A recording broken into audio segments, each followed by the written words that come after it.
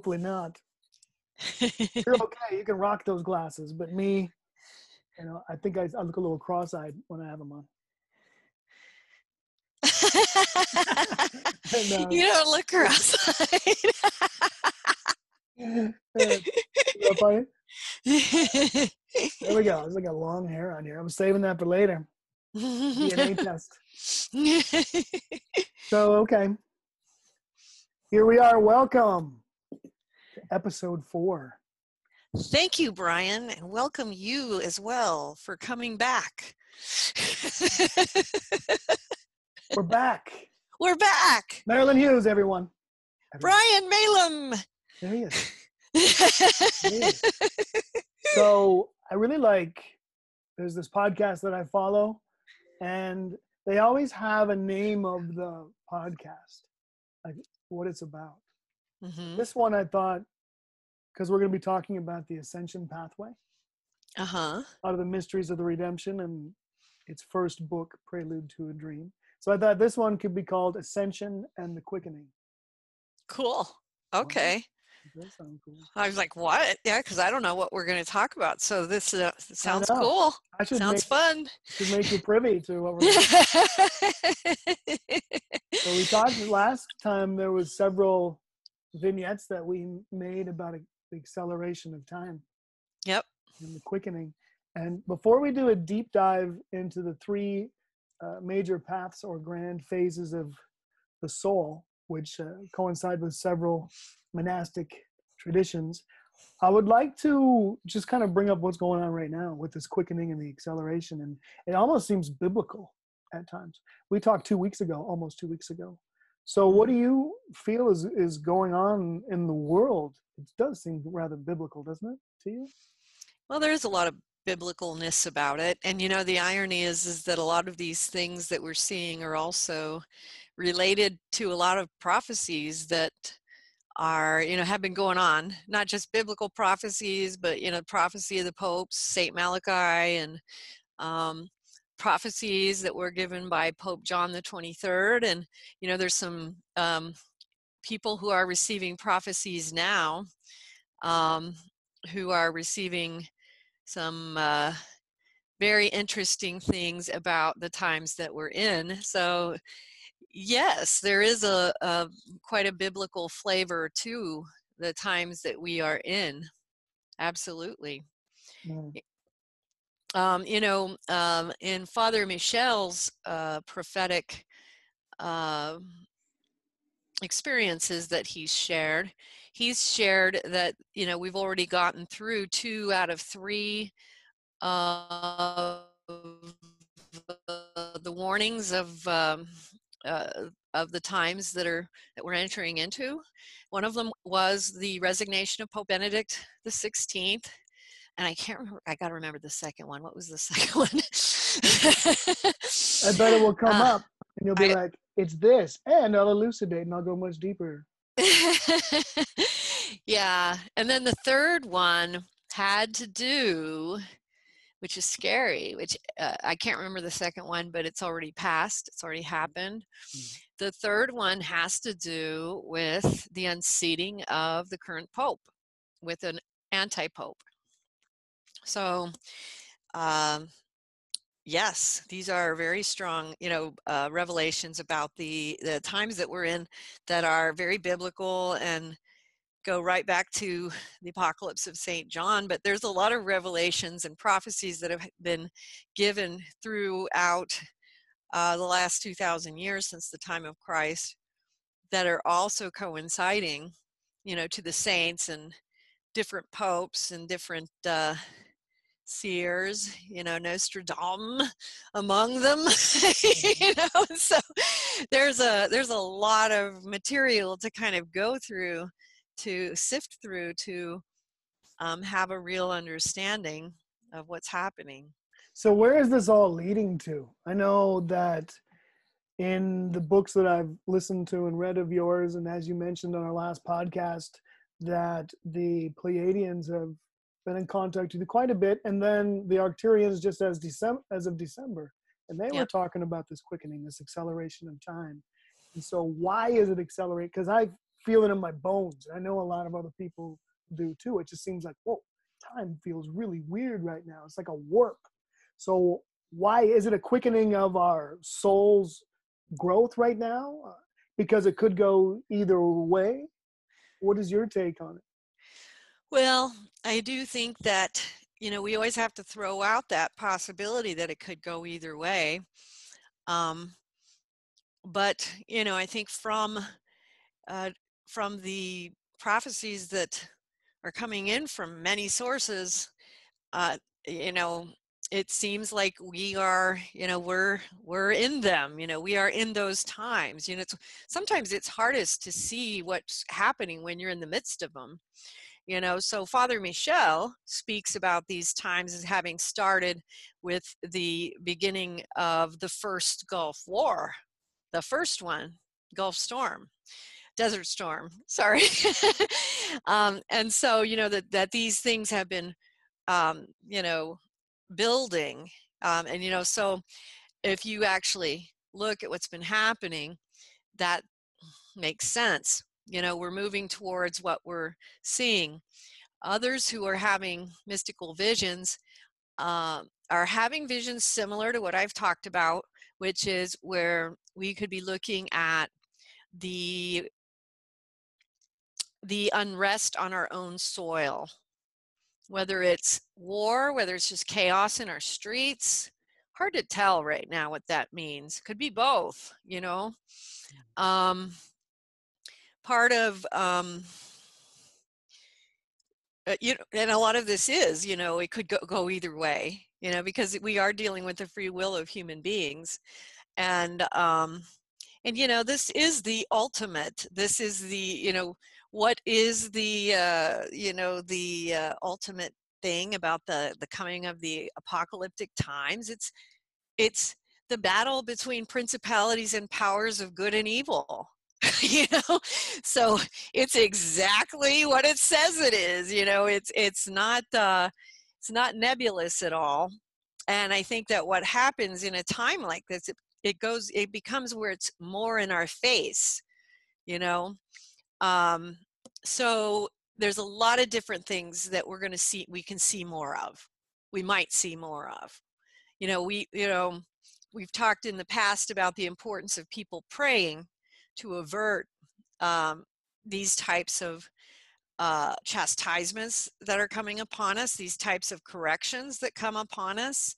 That the Blessed Virgin has talked about this for several hundred years in the appearances she's been making around the world, um, and a lot, very specifically at Fatima, but there's a lot of different places that she's appeared and spoken and warned us. Garabandal, we have, all kinds of things. And we talked last time about there's books and videos you can look at to find out about what Mary has been telling us.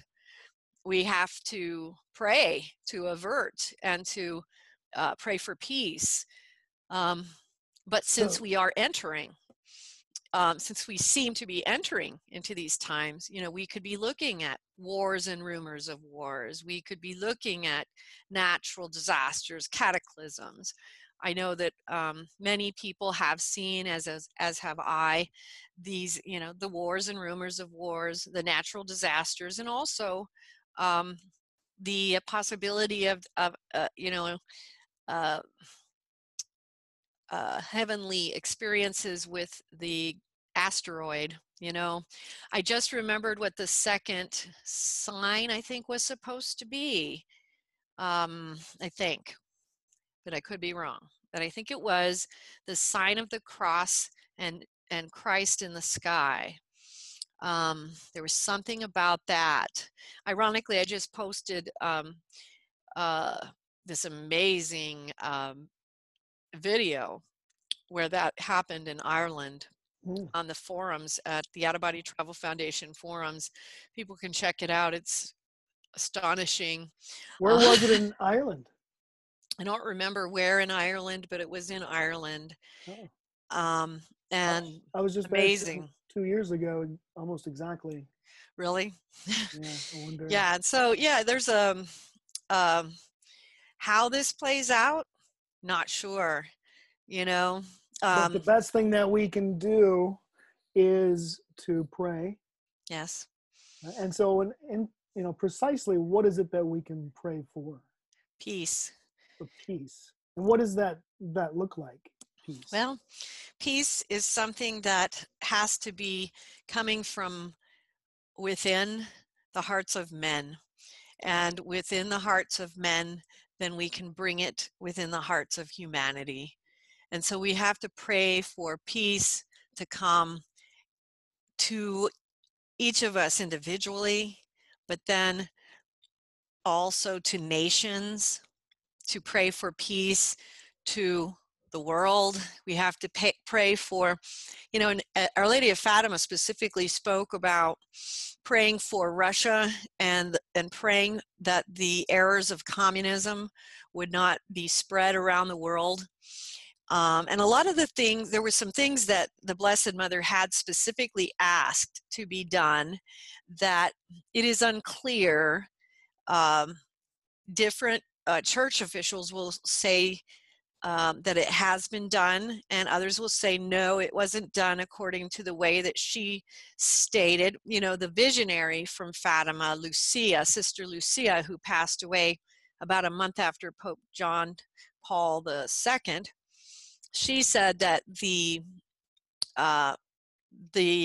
criteria hadn't been met. And so that's what I'm going on, is what she said. And that, so as a result of this, refusal to, do these things, these errors have spread.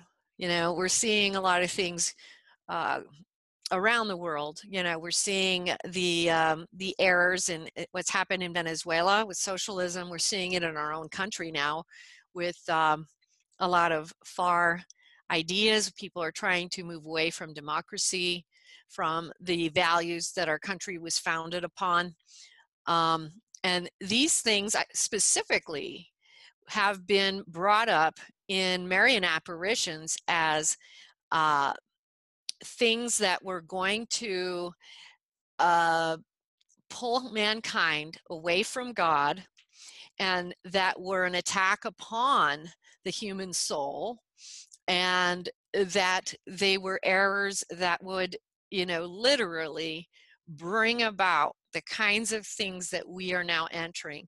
St. Padre Pio, I just felt an energy shift, so I'm paying attention. That was a strong switch. St. Padre Pio spoke about this time with the 3 days of darkness, and the children of Garabandal, who had seen the Blessed Mother, were told about this 3 days of darkness. That was something that was going to come around the times of the apocalypse. There are a lot of different ways that these types of things can play out, but what we are looking at is that the chaos that is going on inside of the human soul and inside of each one of us is now becoming external. Human beings have been given this, this fun little trick of being able to put on false faces and being able to cover up, things that are going on underneath, as part of our things. But it's not like that in the spirit world. In the spirit world, when we cross over, when we die in the afterlife, what we are is what we become. So whatever it is that we're compatible with is what we appear to be. We do not appear to be, we immediately morph into what that reality truly is, not what we are able to make it appear to be or look like, and in the human form, we've made it an art to deceive and to be, untrue to our interior, and to give lip service to the things that absolutely matter, the things that actually are of substance and worth and value, and to our Creator God. We have offended Almighty God with our arrogance and our, there's so much sacrilege and blasphemy that goes on in our world now. We are so desensitized to it. I think the majority of people would not even realize an act of sacrilege or blasphemy if it was happening right in front of them. You know what I'm saying? And that's how far we've gone. Think Sodom and Gomorrah, and that's what we're at. And think about what happened there. It was completely destroyed. And so, when a human society, think about times of Noah, what happened there, and it was completely destroyed. It had to start over, so to speak. When the plan for humanity gets so far astray, the plan for the human soul is so far away from its original construct and its original intention and its original purpose, then things have to change in some way, shape, or form. And so things are either created or allowed. And so this doesn't necessarily mean, and this is the hard part for people to understand, so there can be things that will be created, and we have to remember we're creating them. We're creating these circumstances by the nature of who we have all become. We've done it. God isn't doing anything to us. We're doing it all to ourselves. Okay, so there's creating it, and then there's allowing it. And so there is always the essence of the protection that we are afforded from the angelic hierarchy that stands between the human being and God. And, even between us, we have the Blessed Mother who stands and intercedes for us with her Son, and asks for these types of things to be, made less severe or set aside. So we have all these intercessors, but there is a time when that sort of protection becomes kind of like taken away, slipped away, and things become allowed. So it's like, I've talked a lot about how the realms of management and how there's the alteration of reality.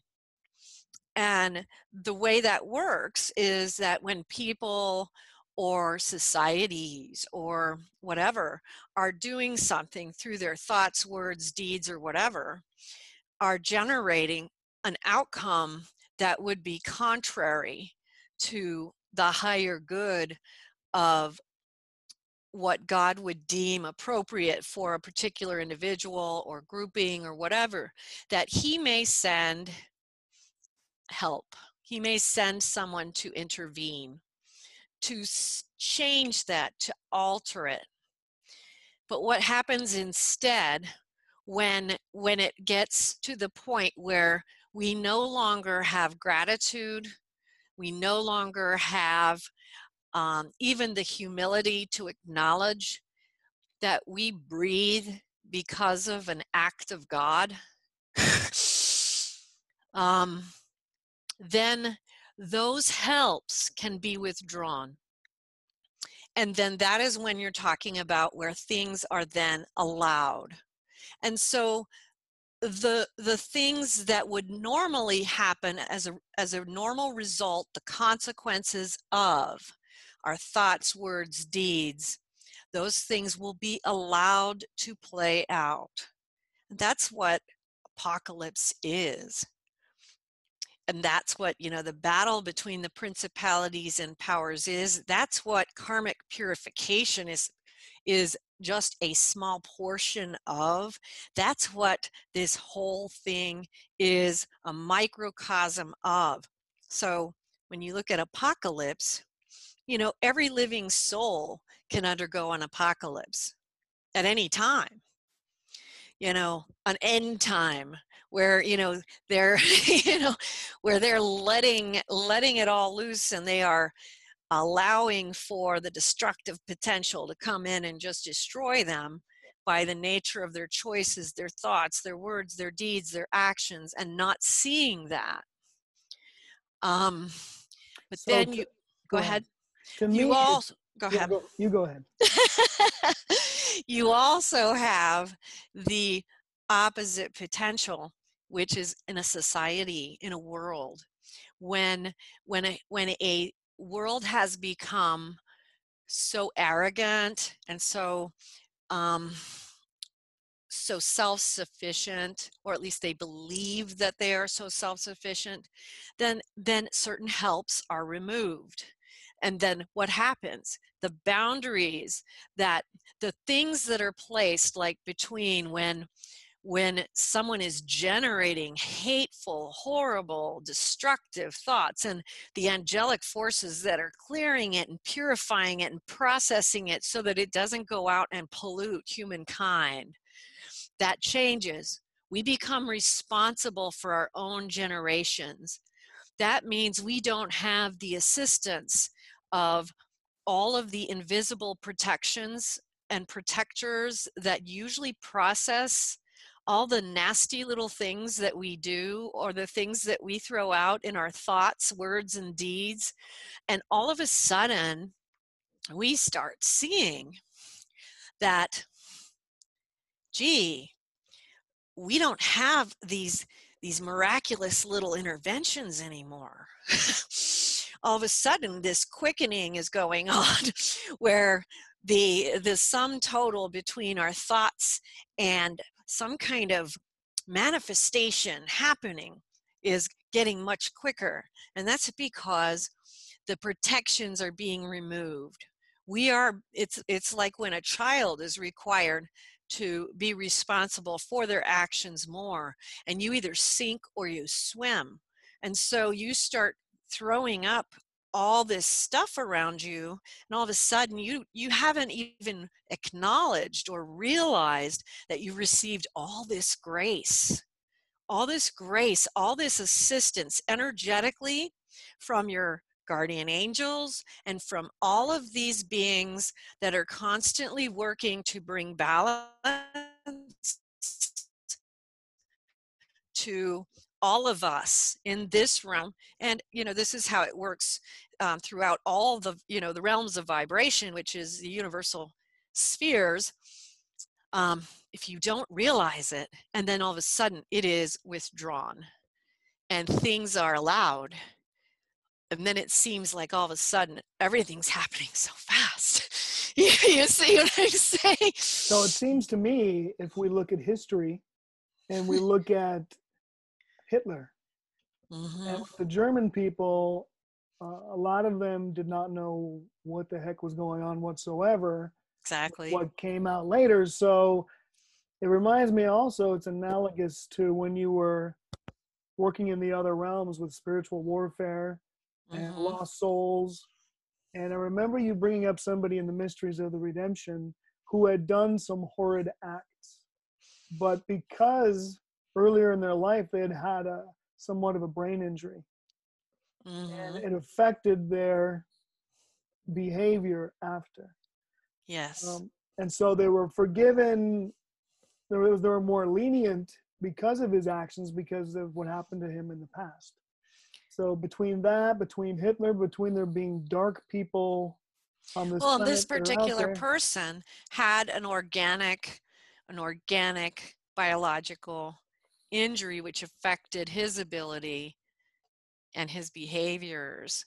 And so, yes, I just want to clarify that, because we don't know if that's the case with someone like Hitler, or as far as we know, that wasn't the case with Hitler. You know what I'm saying? Yeah, and I But wasn't yes, saying but that it there are was, but people who do have injuries, especially brain injuries and things like that. And it's a good point to be made that, you know, where it's I think it's the frontal lobe, and it affects their impulse controls. And so, you know, it's important that we know that God understands all of the elements, even the ones that we don't even know about yet, scientifically or otherwise. You know what I mean?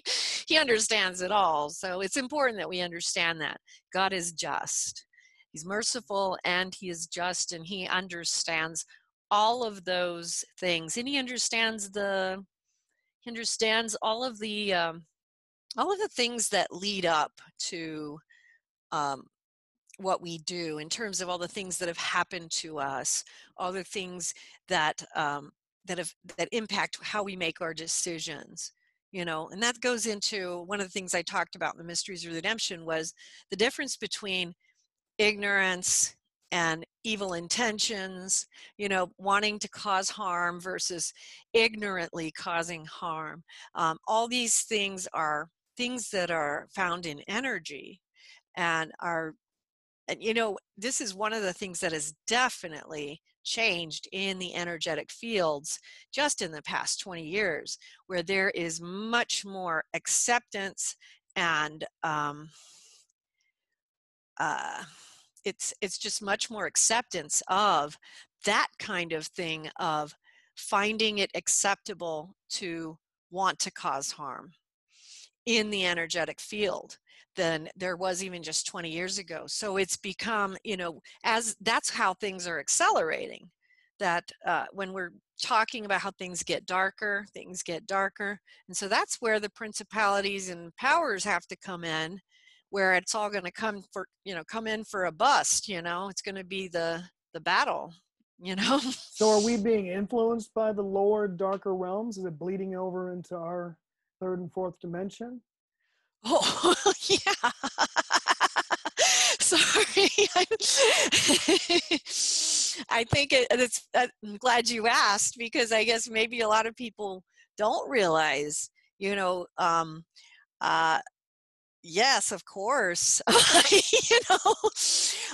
You know, it's interesting. That's an interesting question, because I guess a lot of people might not realize just how much we are, you know, but it is a big thing. You know, it's funny, because there are some people who have communicated with me, like after having near-death experiences, who became capable of seeing, um, you know, like the demonic stuff.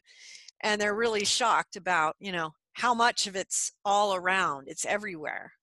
You know, they're everywhere.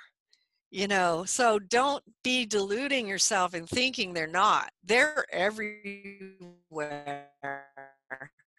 You know, this is a battle that we are in. We're in the middle of it. It ain't, you know, it's not somewhere else. It's right here. So You we know, have these. it's going on right here. So a lot of us are quarantined, Yep. and there's particular souls in bodies, and they are saying that we're supposed to do what they say, and they may have ill intent, and they may even have a real darkness that guides them. So we can pray as much as we want. I also heard about, you can be entrained if you pray for someone who's negative, to try to help their soul, or try to help guide them in the right place, that it can actually kind of suck you in. That can happen. That can happen. So, you know, when you're praying for someone, as you develop mystically, you will find that if you are praying for someone that it is not advisable to do so, that you'll be shown that, and you'll be shown why. And sometimes the reason for it often is that that they actually have alliances of a very dark nature. It's usually demonic stuff. And then you do have to stop, because what's happening is they're trying to use your prayer to energize that whatever it is they're up to. You know what I mean? The other thing that you said, I didn't quite follow what you meant. Did you mean like dark spirits telling people what to do? Or are you talking about Could be, governments? And you know what well, I it could be both. I mean, mean? I think particular uh, place holdings for somebody to step in and play a certain part exist on the planet. And they're just like, okay, it doesn't matter who goes in there. And it's like, if it wasn't Hitler, then it'd have been George Johnson or whatever, and he would have played that part. So it wasn't like he was this genius who was brought up to that place, or some of the people nowadays that are in the media and they're the geniuses of what's going on. They're just put there by other beings. And what I was also meaning that there's souls that are dark souls. Yes, there Yeah. are. Mm-hmm. And they're There's evil, they're dark dark. souls, and there's people who are not only dark, but there are people who are demonic, and there are people who have completely demonic alliances. And this is something that is very hard to understand or see unless you see it mystically, because they can appear completely normal if you just talking to them. But it would be revealed to you because it's what lies beneath, you know, what is motivating their actions and what is actually going on, what is actually happening. And that's, that's hard to pinpoint without, helping people understand this. But, people can sometimes, especially people who are playing around, um, and they don't even have to be playing around. They can just, people who are playing around or somehow involved in any kind of thing with the darkness or demonic or even atheistic things can drag people into stuff they have no clue that they're dealing with. And what happens is they become vessels that are used for evil intents and purposes. And so, for instance, let's just make something up, but these are based on real scenarios. Let's say Satan has decided that John is public enemy number one because he's bringing too many souls over to God. So he's going to just simply take a hold of Bob over here, who drinks a lot, get him in a car, and he's going to try to take the guy out in a DUI accident. Bob has no clue why he's doing this. He's just become an instrument of Satan, has no idea how it's being done. But you can actually, if you're mystical, if you're a mystic, you can feel that principality and power behind that action.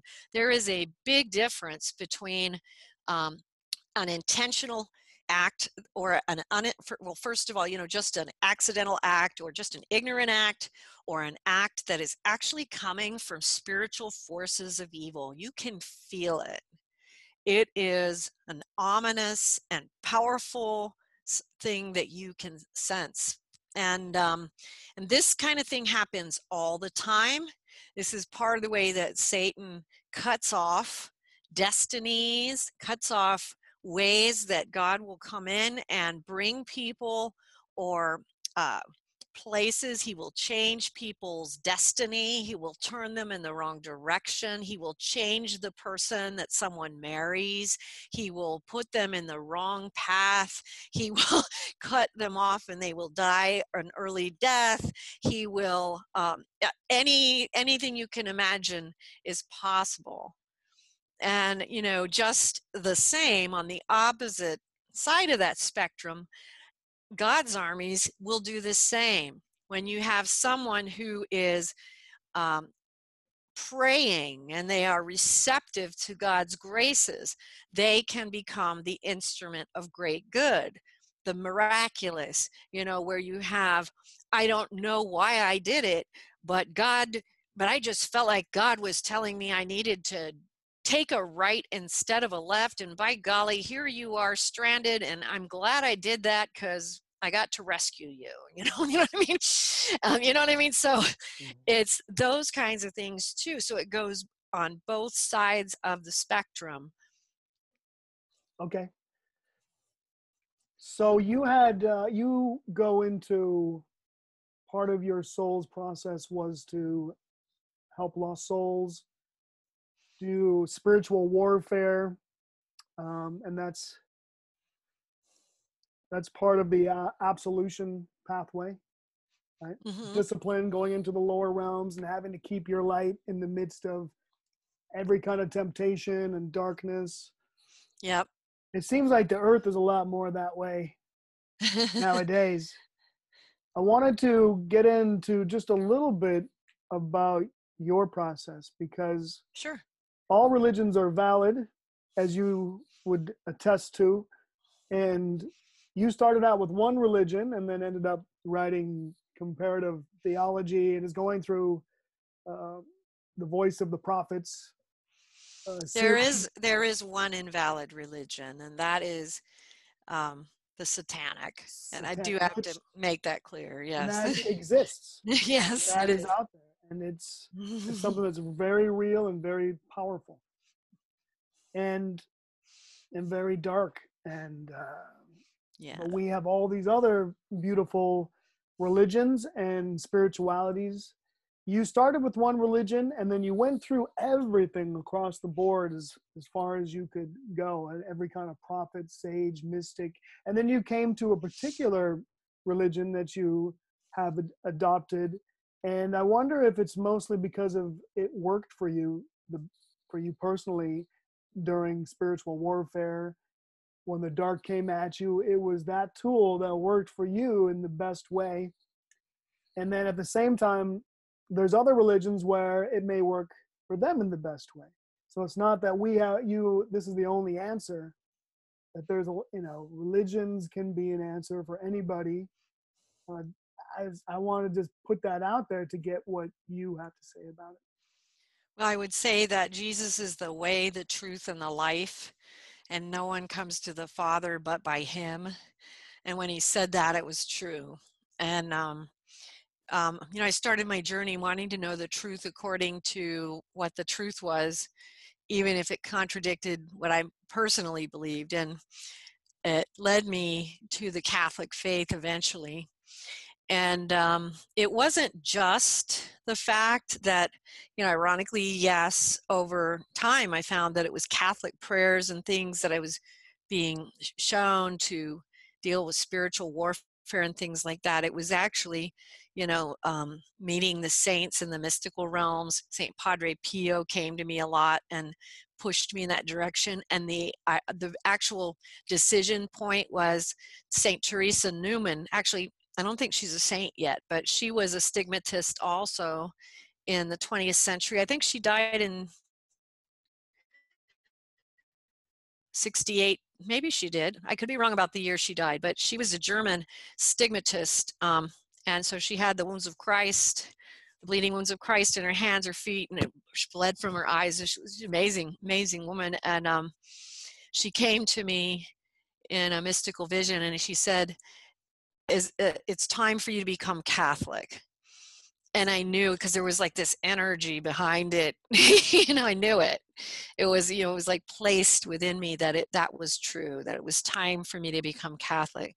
So that was how it came to pass. And, I was actually studying Catholicism for over 15 years because it was the last thing I studied, because ironically, I didn't even think to study it because I didn't give it a second thought, but it ended up at the very end, because I had received a catalog and I was like, gosh, I studied everything else. I guess even though this is pointless, I guess I should go ahead and try their 5 books for $20 deal, and just at least give them the good old faith effort. And then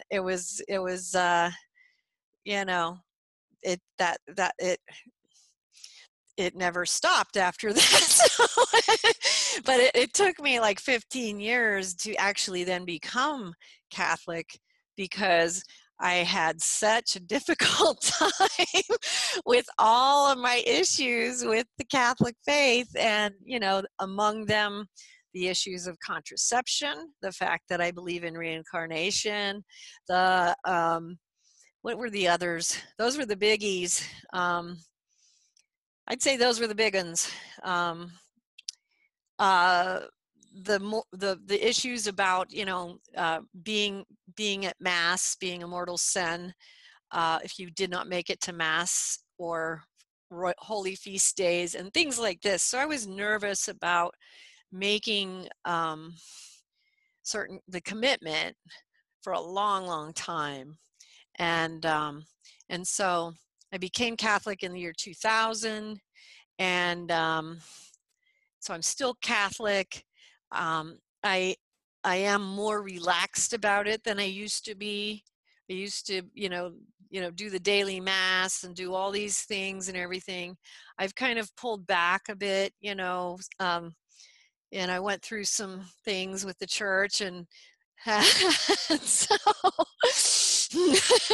because of the reincarnation. And so, back, in what year was that? That would have been 2011. 2011, I was charged with heresy in the Catholic Church, and went through a 2-year process. It was pretty trying on my children were young at the time. We were put through exorcisms and all sorts of things. In the end, I was cleared. They had theologians look at my books at the time that I had then, and everything was fine in the end. But it was difficult, and we were in a very small town, and so we went through a nice medieval experience. And so I have pulled back a little bit, just because the reality is that I do have some experiences and some beliefs which contradict the Catholic Church, and I need to be very clear and upfront about that. My beliefs are based on the experiences I've had, and so I haven't been able to reconcile that. I can't change that. So Mm-hmm. you And just as for people who are devout, let's say Muslim or Islamic or Hindi or mystery religions or indigenous religions, like, what would you say to them in regards to their process and their well, soul journey? I think that Mother Teresa said it best when she always said, whatever you are, practice it well. If you're a Hindu, be a good Hindu. So if you're a Muslim, be a good Muslim. Same thing. If you're Catholic, be a good Catholic. Just do the best you can with what you are, and then let your spiritual journey be authentic and real, and make sure that you are seeking and um, trying to get to know the one true God, that resides over all these religions and faiths, and who spoke to all these prophets. Um, there's a lot that can actually be learned by listening to that's why I'm so obsessed with ancient sacred texts, to listening to the wisdom that comes from all of these living traditions, and the words of these different prophets from these different faiths and religions, because they all have these different aspects that they bring to our spirit, to our development as souls. And so, my own personal journey, I felt that every religion brought something to me of great beauty, and I have this real, it's like having these really warm feelings about, like, oh, I remember when I read the Baha'i text, so that was so awesome. I remember when I was reading, oh yes, I loved Buddhism, and of course I'm always going back and forth and running around in the mall, but I have warm memories of my different sojourns in those different fields, because those different fields of ironically, they're different fields of vibration and energy that help us in our own spiritual development. That is it's energetic. What these things do, they bring different energies to us. They're archetypes. Yeah, well, that Right? too, definitely, yes. But when we talk about all these things, vibration, each of these things, and it's not just even the religions themselves, but each of the different teachers, because every religion has their saints, you know. So you can explore these different saints, and each one of these teachers, the prophets as well, also obviously, but then you read the writings of the saints and the ascetics and the monks of all these different faiths. Every single one of them has this different vibratory field that that impacts yours, that you take with you when you take in what they have left behind. And so it's it's like being at, that's sometimes I compare it to that banquet table that is often spoken about, the supper of the lamb. That's really what the ancient sacred texts are to us down below. It's the supper of the lamb. We want to take in, one of my one of my one of my spiritual counseling clients had this beautiful vision I'm going to share, which was where this person was shown all these ancient texts, and the scrolls, and they were told, take and eat, and they just started consuming the texts, and there wasn't like, it was like, it was food, it was nutriment, it was, and this is something that we don't think about, you know spiritual wisdom, taking in the knowledge of the ancient sacred text. It's nourishment, you know, and he had to eat them quickly because there were so many, and he had to take all of it in. You know what I'm saying? It was like, don't just sit there and get all caught up in trying to figure out what it all means. It's like, take it in, quickly eat, and let it digest within you.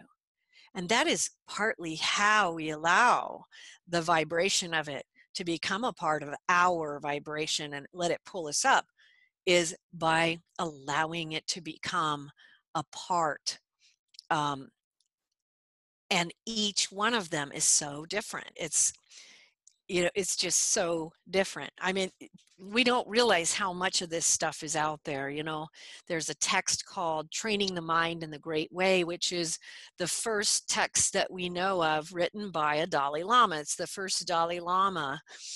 And what he has to teach is so basic and instrumental. It's one of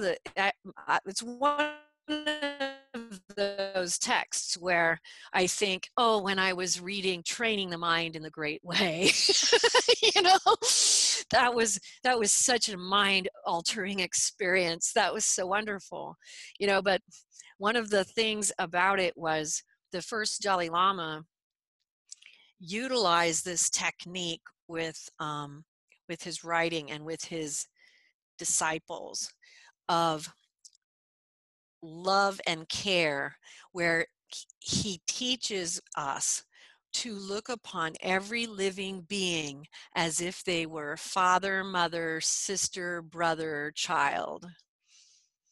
And once we start doing that, and once you read through the text, because it's pounded into you in so many different ways as you read through the text, it's like, oh, that's a neat idea. But it's when you're reading it and reading it and reading it, and he presents it in all these different angles, because he's, a master, a true master. And then by the time you get to the end of it, you have truly consumed it. It becomes a part of you, and it changes the way you look at every living thing. It not only changes the way that you look at other human beings, changes the way you look at every living thing.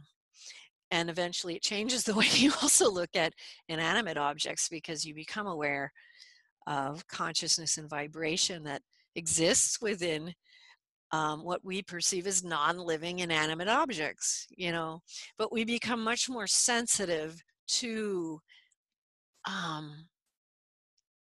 life with this training the mind in the great way, but that's one of the vibrations, that the first Dalai Lama had to share. But then, you have all these other saints and all these other ascetics, then you can go to like Saint Maximus the Confessor, who was one of the early desert fathers, who was one of the big writers in the Philokalia.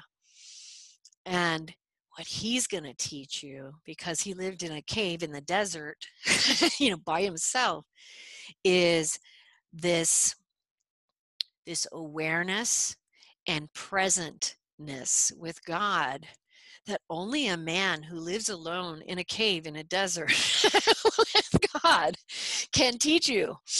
You know what I mean? And so, we really forget that each one of these texts really is gold. We forget what the real gold is, we've got a lot of gold still. And these things are available to us, but people don't necessarily know about them. They don't realize that they have such importance and meaning and substance to their spiritual journey. But that's why I've talked a lot about the visions that I've had about the stair step from earth to heaven that I've seen many, many times, of the ancient sacred texts going up to heaven. And the reason it's so important being that every one of these texts is the last words of a master as they are graduating this earth. Why wouldn't we want to know what they had to say when they're leaving this planet? Why wouldn't we want to know? Now, I want to talk a little bit about the beginning of the mysteries of the redemption. And you talked about self-delusion and the many layers of truth. Yes. Could you speak about that a little bit? Because what I think is that a lot of people, their glasses are already full and there's no space to bring in new things. And then plus it's almost a little bit like food coloring. You put like one drop of something in your water and it's like, whoop, now it's red or it's blue or it's black. And so how self-delusion takes us out of the possibility of being, or allowing ourselves to be much more than we would if we weren't self-deluded. Well, let's go with self-delusion first, because that's a big one. And that is so important to every living soul. So let's start with that one. And I'll start this with, when I was 29, I had this one mind-blowing out-of-body experience. And I was shown my whole life from a different context. And I was able to see that everything I had ever done was for self-serving motivation. So even the good things that I had done had been for self-serving motivations. And I remember that when I came out of this, it was like 2 weeks of really being a mess, like, oh my God. Because literally when you have that sort of thing, your full cup has just been spilled over, and everything that you thought was in that cup has now been labeled as irrelevant. And ironically, bringing that up today is interesting, because one of my spiritual counseling clients, who would not mind if I shared this, who has been struggling for quite some time, and I had been working with this person and struggling to get a breakthrough on the fact that the focus was on worldly pursuits, and that they couldn't see that this had turned them in a completely different direction than what God would have wished for them. And there was this relativistic attitude that we see with people, where, what's the big deal? Who's it hurting? What's wrong with that? I just like doing this. That sort of thing. And so this morning, that particular client contacted me to let me know that they had had a vision that I've been praying for probably a year. And it's a similar vision, but it was a vision where this person was shown their self-delusion and how they had the things that they had perceived were false, and the things that they were angry about at other people, that they actually were able to see that their own failure, their own fault in the events. They were given to see what was real versus what was illusion. And this person had been persecuting something that was quite real in God's kingdom, and had been working very strongly in this whole worldly, construct thing that we all do, the world. But this person was also very much like I was, when I had that experience myself, and I've had more of those, by the way, not just that one. I've had a lot of them.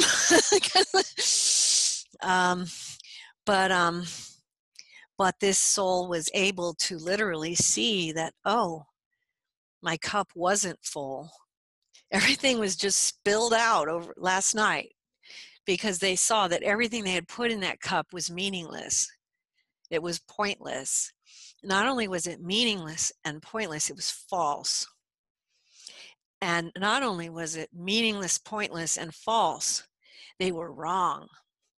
Not only was it meaningless, pointless, false, and were they wrong, they were actually going against God and not realizing it. And that's what pushed this client a little over the edge in realizing, but I don't want to do that. That's not what I set out to do.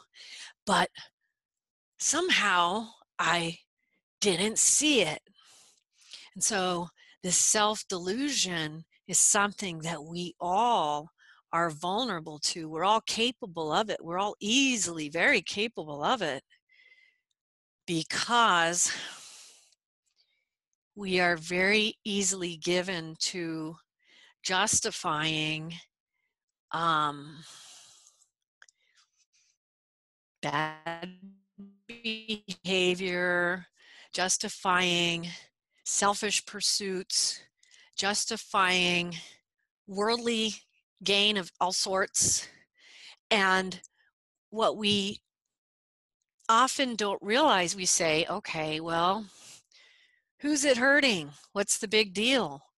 Well, if you incarnate and you come here with a specific spiritual purpose, that you are completely unable to fulfill because your glass is full with all of this false, delusional, pointless pursuits that is actually going against God.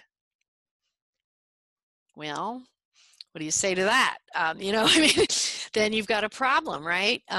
So what's happening is people are getting very lost by their worldly full cups, and they're not even realizing that what needs to be developed, nurtured, and created, pursued, disciplined in this life is not even being touched upon by almost all humanity. So, you know, I mean, I don't even know how we would quantify that. You know, 90% of human life is ignoring the purpose of their incarnation. So, wow, that's kind of serious, right? And so that's why it becomes so important then to actually learn how to discern.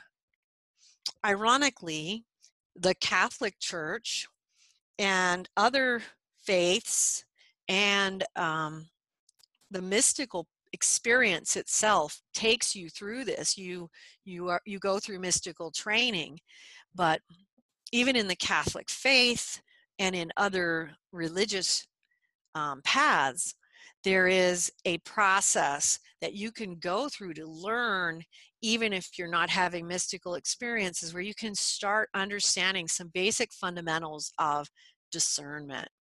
So you can start looking at your full glass and looking at it with a different eye, so that you might not be so inclined to just ignore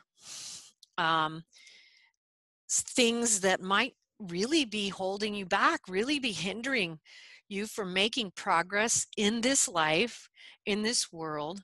You know, I think most humans would say, even if you're a total atheist and you don't believe, you know, anything happens after this life, well, maybe they wouldn't agree with this, but maybe, I don't know.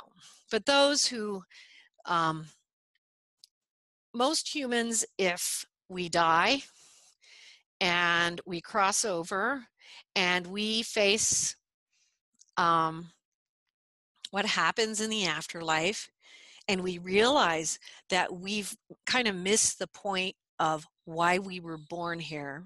We didn't do anything. And in many cases, we actually did things that turned us further away from the directions that we needed to go. I think most humans would say, no, that is not the outcome that I'm hoping for myself.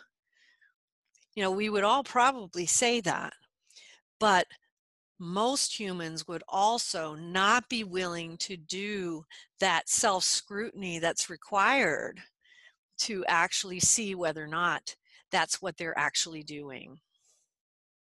Does that make sense? Fully, yes. And that's a good segue moving forward, because the second part of that question was about peeling layers of untruth. Yes. So in the mysteries of the redemption, let's just jump in with the Ascension pathway, purification, and the 8 phases, and start with awakening, because I think that's a good place to start peeling those untruths and that self-delusion away. I'm going from liquid to peeling. We can do that, right? We can do whatever we want. Yeah, why not? You know, so we're peeling now instead of pouring stuff out. Right. So yeah, let's go ahead, if that's okay with you, and straight out of Prelude to a Dream, Sure. the first book of Mysteries of Redemption, Ascension Pathway, Purification, 8 phases, starting with awakening. Mm-hmm. Okay? Well, and you know, the awakening phase often for many souls will start out with positive experiences. And we are often taken into these positive experiences, for starters, to get us um, more grounded and ready to deal with things that are going to be more intense further down the path, you know. So what can sometimes happen, and this is one of the important things during the awakening period, is that it's important not to think that when you have your first experience, or your first, whether it's an out-of-body experience, or if it's if it's some other type, of spiritual awakening, because people sometimes have different types where, it comes to them in different ways, um, that um, that what you have seen or what you have experienced is all that there is to know. And what sometimes happens, because people don't realize, okay, you've touched that tip of that iceberg, you've touched just the tip, and that tip is really big, and then you've got so there is a real tendency to think that way. I remember the first time I had it was probably my second or third out-of-body experience beyond what I had at the age of 9. When I first started having them at the age of 22, it was like the second or third. I'm like, wow, I'm like, oh my gosh, how did I know? How could anyone know? There's so much, and it's like, I could not have fathomed how much more was coming, so it's good to have that hindsight of knowing there is always going to be more. And now, I've had so much now that I know that there's always more, that God is too big for any of us as human beings to comprehend. So there's always going to be more. And so we can only speak to that which we've seen. So in the awakening phase, a lot of times it will be very positive. There are some people who have some experiences that are different. So some people come in as like, oh, I'm scared and it's awful and it's, and so some people have a different experience. That none of it is, everyone is exactly the same across the board, but there are some, these phases that I describe are pretty similar to what people will go through. A lot of what happens in the awakening phase is the beginning stuff. You experience being out of your body and you're like, whoa. And then you also learn how to use learn how to experience vision, sight, smell, hearing in the consciousness rather than the physical body. Then you have to learn things like, how do I move, and then how do I move through physical objects. All of these things require some some training and trial and error. And then you start learning more, like you do a little bit around the astral plane, and then you start learning about corridors, and so you're going to start there. A lot of times people will start in the awakening with past life memories, and things like this, and you're going to start also with your initial teachers, so whatever your initial teachers are going to be. My initial ones began about the concepts of oneness, and that was with a teacher that I had named Emmanuel, and that's not the same as Jesus. He was a different Emmanuel. And then it goes on to different teachers, and so that's a lot of what happens in that primary awakening phase. Okay. And then after we're in the awakening and we're moving into the co-creation phase, what can we expect? Well, that's where I thought, yeah, it's kind of hard. It's hard for me to remember these, so you'll have to kind of lead me through here. But Sure. yeah, with the co-creation, that's when you start going into creative energies. So By the way, whatever your gifts may be, by if the you way, I want to say something really quickly. sure. So with the Wi-Fi, I told you that once in a while it does that robot thing. Are Yeah. you able to see it on your side? I don't see it when it happens to my It feed. just happened. So can you start again with the co-creation, because you were saying something really cool and then it did Okay. the robot thing. Okay. Okay, sorry about that. No So yeah, so worries. going from the awakening into the co-creation. Yeah, the co-creation is when you're learning a lot about how um, creation itself works and how we work in co-creation with God.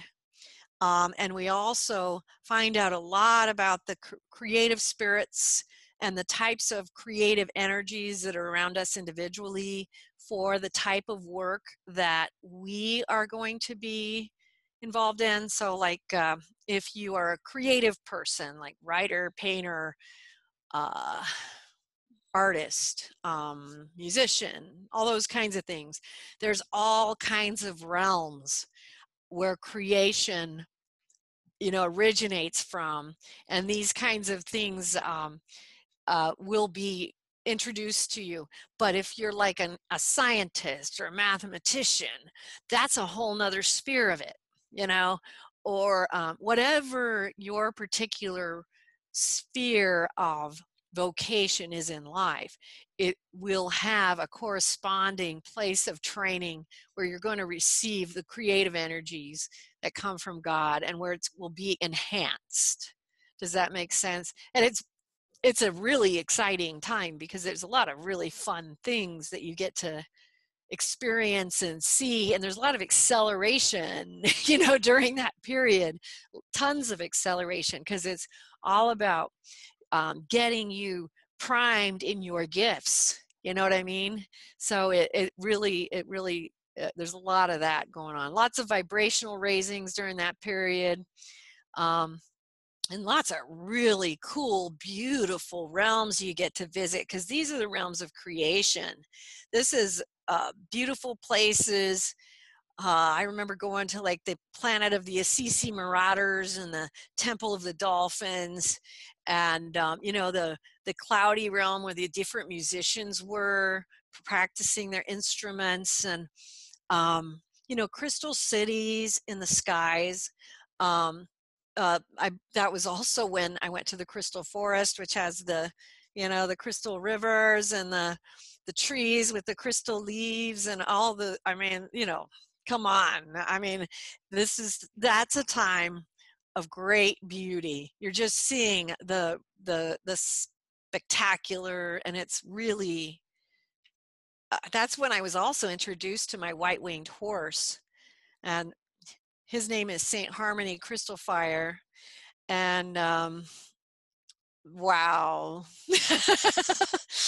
That's like one of the times of, that's like one of those, memorable times, because, I would get to go out of my body.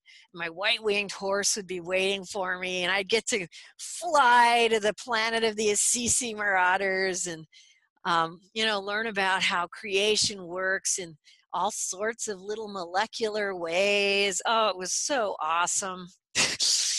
So there's just lots of really neat things in that period. Lots of really cool things there. That's great. Sounds pretty okay. Yeah, it was pretty okay. Yeah. It was just, those normal things. And so this whole ascension pathway with the purification, what is our, we're on phase 2 out of 8. What is our whole purpose of the purification? It's to identify slowly the dark elements within yourself and transform them to light. And so as you're moving through all this, you're continuing to have past life memories, and you're going to start seeing patterns of behavior that come in from different lifetimes. You might see even patterns of souls, and you're going to see how you handled the same problem in different lifetimes. And then you're going to be like, okay, well, that didn't work. That didn't work. That didn't work. And so then you have to start taking in all this stuff and figuring out what is the way that is actually going to allow my soul to ascend beyond this karmic weight that I've been carrying, this habitual behavior that I have not figured out yet, that I have not figured out the right outcome for, Which is perfect, because that seems to lead right into the next phase, which is surrender. Yeah. Yes, so there is a big period there where you literally are learning how to surrender to the spirit. And this is because when you're learning about creation, you're finding that there is a flux of energy where there is impetus and then pulling back, impetus and pulling back, and that's the surrender. And so when you're in the time of impetus, you have to discipline yourself to be doing exactly what God is instructing you to do, the inspiration of what you need to do. But then when that phase has passed, then you go into the surrender, where you have to surrender and allow the energy to do its work. And that applies as well to what's happening in your soul. This also happens in your out-of-body travel experiences, where the impetus, that you're going to see that movement. So, it's like this. So you're pulling forward, you're pulling back, you're pulling forward, you're pulling back, pulling forward, you're pulling back. And so you're learning how to surrender to the spirit. There are actually a lot of rituals that you go through to learn how to release your own control of the mind in the moment, so that God can take over.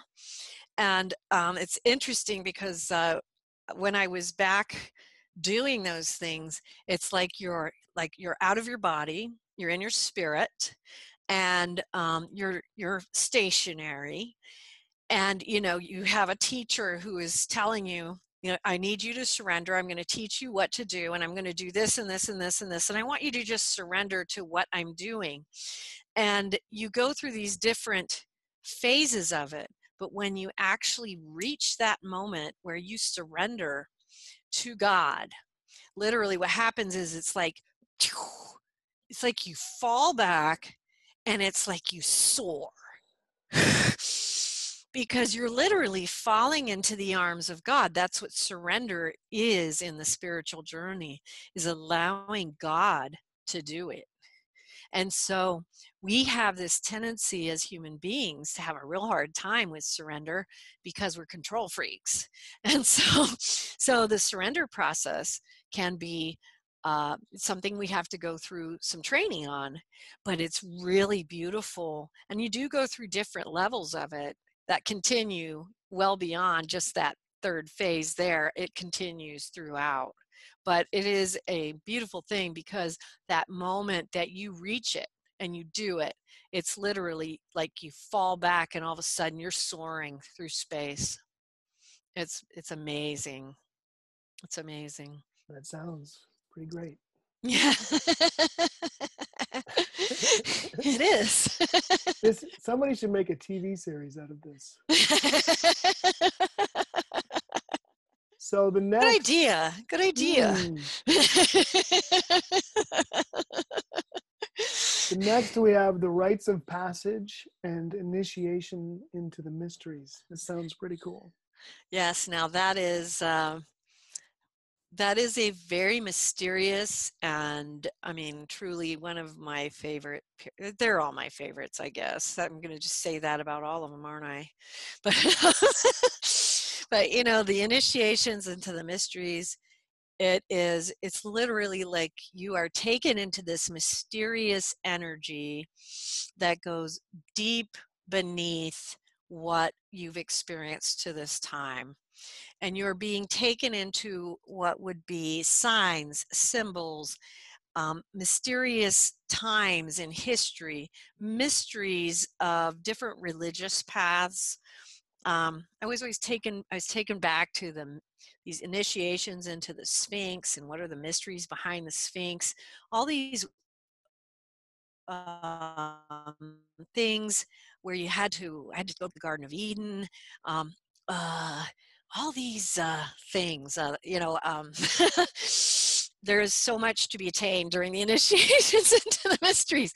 But what you're actually working towards, because you're continuing again with the past life retrieval, and what you're going to be moving towards near the ends of the initiations is when these past lifetimes come together as one, and you are uniting with your higher self, where your higher self is able to kind of descend into you, your higher self being the highest aspect of you. And then you're allowing like this higher part of yourself to operate through you. It's bringing a little vibrational raising into your body, and then you are bringing together the knowledge of all of your lifetimes into one place, into your current moment. And it's just such a powerful period, because you're going through all of these, you're literally traveling forward and backward in time. You're going into ancient temples and being shown mysteries of all sorts of things, Egyptian mysteries, Christian mysteries, mysteries that go back to, the ancient Greeks, and all sorts of things, galactic mysteries, which will unfold even more later, you know. You know? But, it's a beautiful time, a very poetic time, which is part of the reason why the language changes in Passage to the Ancient, because it's just, you cannot speak of it in mundane language. You have to speak of it differently. You just do it. So would you say that union with our higher self and getting rid of self-delusion and peeling away all the untruths, raising our vibration so that we can connect to our higher self would be one of our major goals in this lifetime as a soul? Yes, but again, we're just touching that iceberg. There's so much more beyond that. So we're just getting started, and Because we're only on phase 4. that's just the purification pathway, by golly. We're just on the purification process. We got a ways to go. Let's get into the emergence of karma. Well, and that's when the karmic issues that you have been instructed about and seeing and reliving and remembering start hitting the ground. So these things start happening around you. Things from previous times begin to repeat themselves around you, and you start learning about the mysteries of karma around you. And you have to, there is so much involved in that. You have to unravel all the delusions that surround those past lifetimes that were ended in vain, so to speak, that where you did not find your way, you know what I mean? And you have to try to understand these things, and they become manifest, and it's a difficult period, because you have to literally live in this world, but you cannot just live in this world. You have to also bring that understanding from the mystical realm, the worlds of truth, into the worlds of delusion. Otherwise, you will not progress. And it's very easy to get lost there, because again, the same habitual patterns will be placed before you, and habits are habits. So it's very easy to fall into old habits and do what we've always done, but you're being challenged at that point to do something very different, and to view it very differently, to understand it very differently, to literally go into it molecularly so that you will take it apart this time, and that your mission in life is to understand it and do it differently in a way that will provide literally resurrection for yourself and for everyone who's involved. It's complicated, and it's difficult because of the fact that you're learning to bring what you're experiencing in the mystical into the worldly environment. And it's made even harder by the fact that most of the time, those other people who are going to be involved in your karmic pursuits are not going to be awakened. So they're going to be doing this according to the way that they've always done it too. And so you can't assume that they're going to be like, oh, hey, yeah, we're trying to figure this out. Let's do it. Hey, they're going to be doing the same things that they've always done.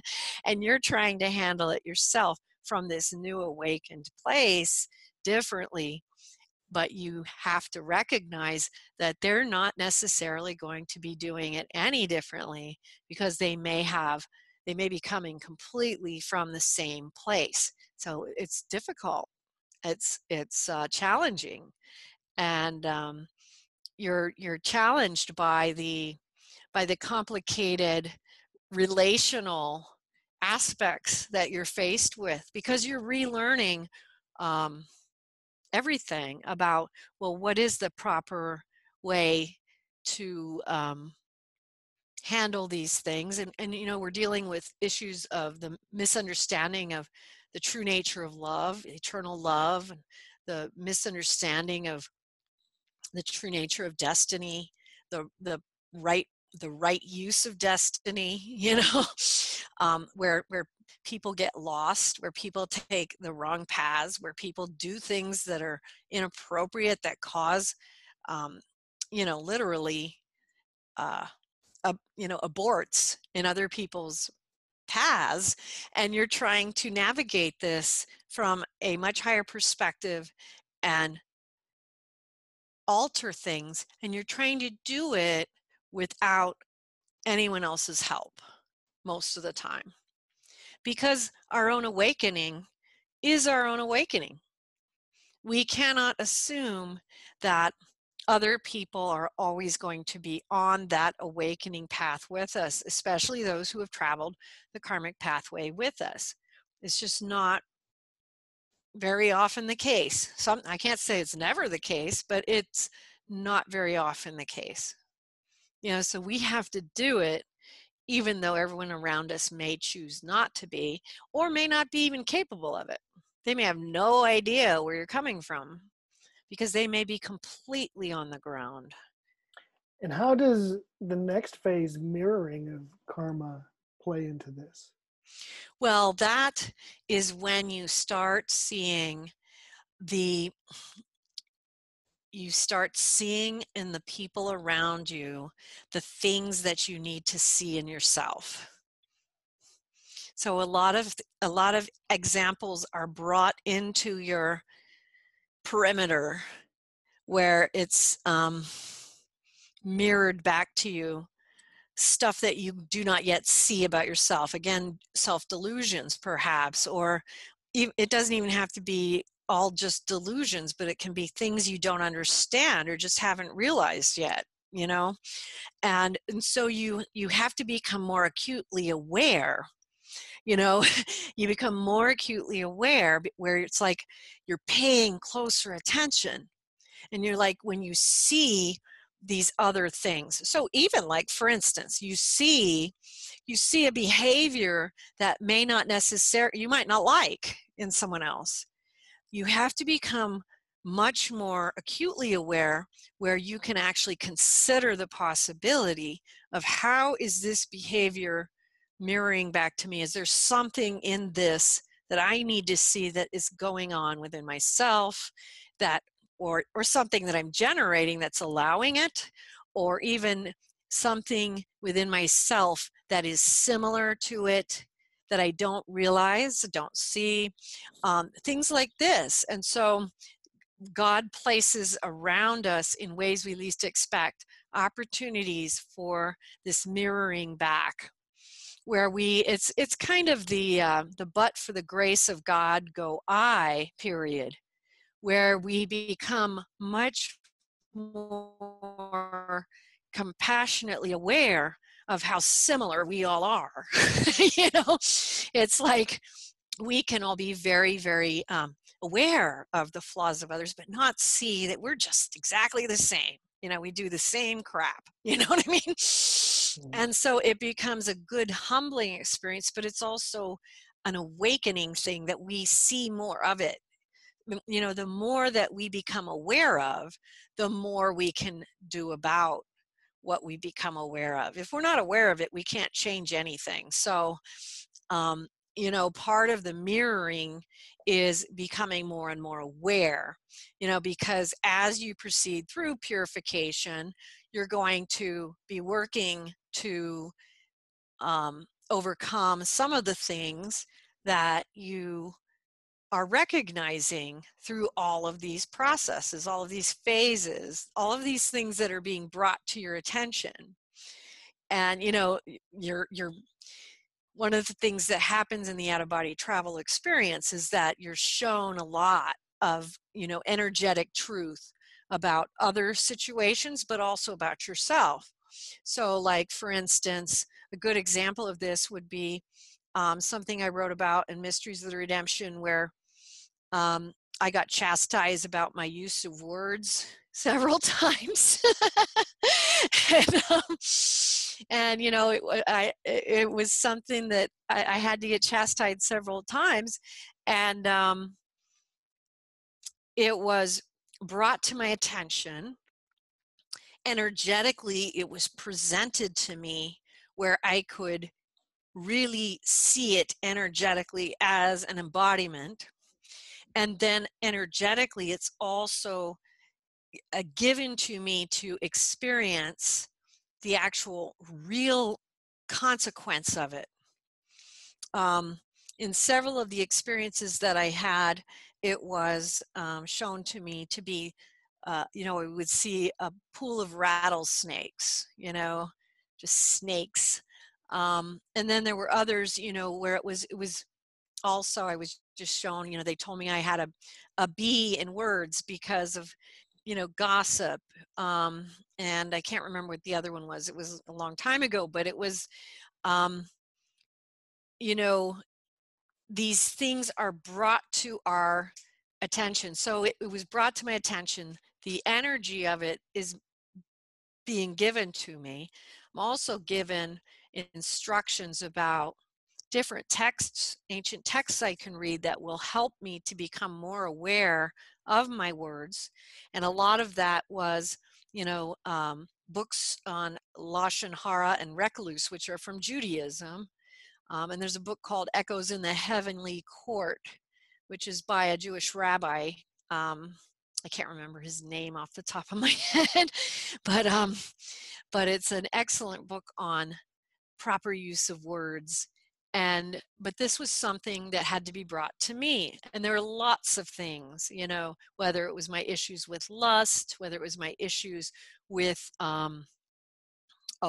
losing my temper, overreacting to certain things, whatever. And these are the kinds of things that will be brought up throughout these things. And in the, you know, in the mirroring, you have that brought to you, but then in the, I apologize because I've lost my place in my brain, but we were in the fall. What's after mirroring? What's after mirroring? After mirroring is the ignition of the eternal Okay, flame. yes. And so, you know, so as you're bringing these things to your awareness, and these experiences are actually making you feel, taste, touch, and see, you know, literally your own sin. You know what I mean?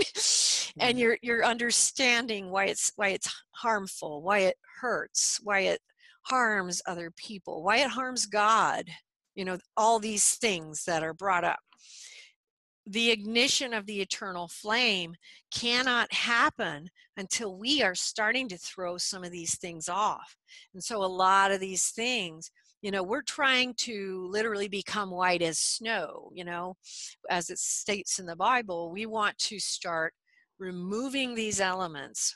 And so, the ignition of the eternal flame has a lot to do with the balancing of the masculine and feminine energies within our souls, but it also it's like a second initiation into the mysteries, which goes into, ironically, into the ascension rites. And the ascension has to do with what happens when the soul reaches the point where death is no longer the place that we go when we are finished here, And I had this experience where I met the angel of the ascension, who, wears a white robe, and his face is all light, and it shows out, and his hands are all light, and they just, he's very, very, very intense. I painted him too, but he's similar to the angels of death in that the angels of death wear the black robe and they have the skeleton for the face and the hands, whereas the angel of the ascension has the white robe and he's all light.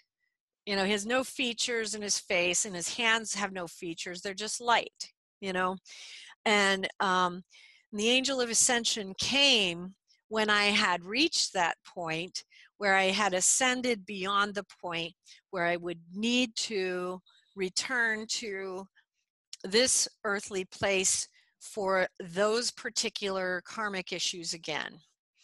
That doesn't mean that I'll never have to come here for other reasons. That's all up to God. but that's what's happening and you move into those rites of the ascension, which is very similar. You go into the book of the eights, which has to do with the book of immortality, which is something that I received when I was going through the initiations into the mysteries, which was earlier. But you receive your name into the book of the eights, and then the writing of the book of the eights is part of the process of becoming immortal, which is not a physical immortal, it's a spiritual immortal. It's a spiritual attainment, not a physical one. And so at the end, go ahead. I feel like there's something more that you need to say about the ignition of the eternal flame. Okay. Because we're coming, there's the emergence of karma, the mirroring of karma, and that kind of lights a flame, and before we go into the ascension process. But I think that there's something more that's going to come out. Okay. Let's see if I'm feeling what you're thinking here. But with the ignition of the eternal flame, well, why don't you give me a hint of where you're heading and your I feel thoughts? like there's an intense desire. One of the people I think I'd like to have on a podcast with us is somebody I've studied with since 1994. And he's an emotional genius. He's like 80 years old now, but he's been teaching acting classes actually for 50 years. Yeah. But he believed that because the method of acting only works, they say, for 2% of actors, because the other 98% have so many problems or difficulties or blocks or issues. And so he spent his whole life on helping people to break down these blocks. Yeah. And so when I was in his class, what would happen is each person would get up on stage individually. And so, okay, Larry, so how do you feel? Okay, and what's going on with you? And he's like, oh, I feel tight in my jaw. I feel like people are watching me. I feel like I have to do something. But everybody had their own issues, whether it was their father that they were angry at, or they were never nurtured, or they have a vulnerable child difficulty, or whatever it was. They can't express anger. And so I would see myself in every single individual every time. So I'd be like, oh, I got that. And then I would go into it because I really wanted to raise my consciousness. And so I would just read all these hundreds of books and just delved into it because I wanted to. So I felt like there was this ignition of some kind of flame inside of myself that made me want to purify myself of these things that I saw because I wanted to go to the next space. Yeah. So does Yeah. that sound like, because that's what the ignition of the eternal flame sounds like to me. It's like, but if somebody doesn't have that fire where they want to do it, kind of, then they're Well, not they gonna. do have to have the fire, and the fire is part of that process, the ignition, where it's being brought. If you remember when you read it, there's all these different processes where it's being lit. You know what I mean? Because it's got to be lit, and you go through the psychedelics, all the things that have to do with the psychedelic eyes and the psychedelic this and the psychedelic that, because that has to do with the eternal, you know, the psychedelic colors. That's another subject there, but but there is a lot of like working out of the final karmic thrusts in the ignition of the eternal flame, and whatever the blocks and restraints are to, you know, your own balancing out as both your masculine and feminine energies within you, but also the you know, there's a point in there where you realize that you have to become that which you seek in order to find it. And so that's a big part of that, as well as the whole thing about the hold on, my brain is traveling here.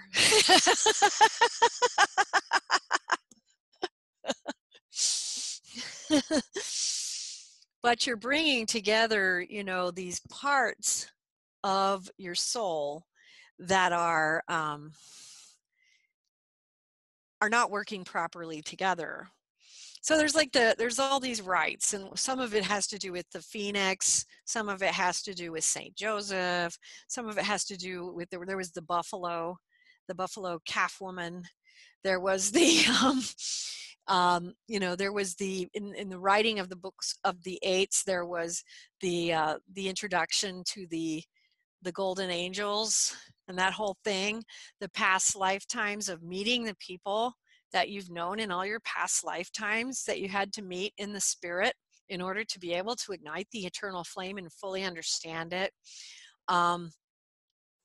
There were a whole bunch of things in relation to understanding the elements of change being the only constant of the eternal. You know, there was I remember Key. Do you remember Key? Key. He was the one who traveled through. He was one of. Oh, sorry. He was one of the. You got to do that at least once every podcast. Yeah. Right? He was one of the. He was one of the masters in the rites of the initiations of the rites of Ascension, and his name was Key.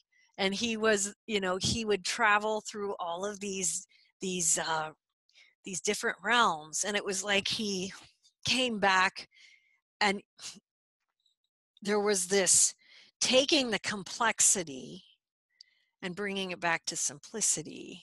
Do you remember this? And as you're able to bring it back to the simplicity, but it's the complexity is all of it. You know, it's the whole karmic thrust. It's all the paths that you've, you know, gone on where you've gotten lost, but it's also all of this knowledge you've gained about these different religions, these different paths, these different mysteries along the way. And it's all of these things that you've learned about your soul and yourself and the things that you're trying to change and alter as you're going. And it's all coming back. You're realizing that everything that you have been seeking has been external, and you're bringing it back to the internal, and you're then, you know, and as you bring it back to the internal, it's going to then rise up again, because it's going to go back towards God. But this is the beginning phases, these first 8 phases, which is, where you're still going from this karmic path, which is very external, and then bringing it back to the internal and realizing that everything you've been seeking outside of yourself is what you have to seek from within. And with that. And so it's all of these things. What? And with that. That was a Yes. good little complete. It's like, so the ascension pathway, purification, and we went through the 8 phases of that. And of course, I always want to bite off more than I can chew. And so I wanted to go through the alteration pathway and the discipline process. But of course, we're almost 2 hours in, so we're going to have to go into the discrimination and discipline process next time. But that was great. So just to leave us with, just trying to do a short synopsis of the purification process, just to kind of go over what we just said, but just in a quick kind of way. Hey, the purification process is, and see what comes up. Well, the purification process is going inward and doing the work that is required of us to identify the light from the dark elements within us, and working towards altering the dark within us towards the light, so that we can change that balance, so that we become more and more and more moving towards the light than we are literally towards the middle road, so to speak, here, where we've got equal amounts of both. We want to start becoming more and more compatible to higher and higher realities, rather than being stuck here in the worlds between good and evil. We want to move to the worlds of light. Want to graduate. All right, can you leave us with a little prayer? Sure. Let's see, what are we going to do today? Well, Holy Mother,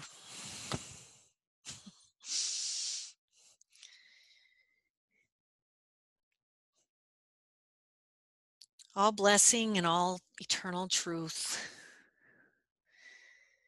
as we enter into this time of the 2020 period, we ask that you stand between us, between the earth and between God the Father and God the Son, and continue to pray an intercession for us, and to show us how to navigate these unusual times in which we have all chosen to be alive. And since we all do know that for whatever reason we agreed to be here at this time, I ask, Most Blessed Mother, that you place within the hearts of all the faithful a wonderment and a grace to seek out the function and purpose of their existence and living during these unique times, so that they may fulfill that function. And for those of us who are going to proceed through to the end of it all, to whatever it might culminate in, give us the grace through the power of Almighty God and the blessing and mercy of your divine Son, the grace and the wisdom to fulfill the function of our survival.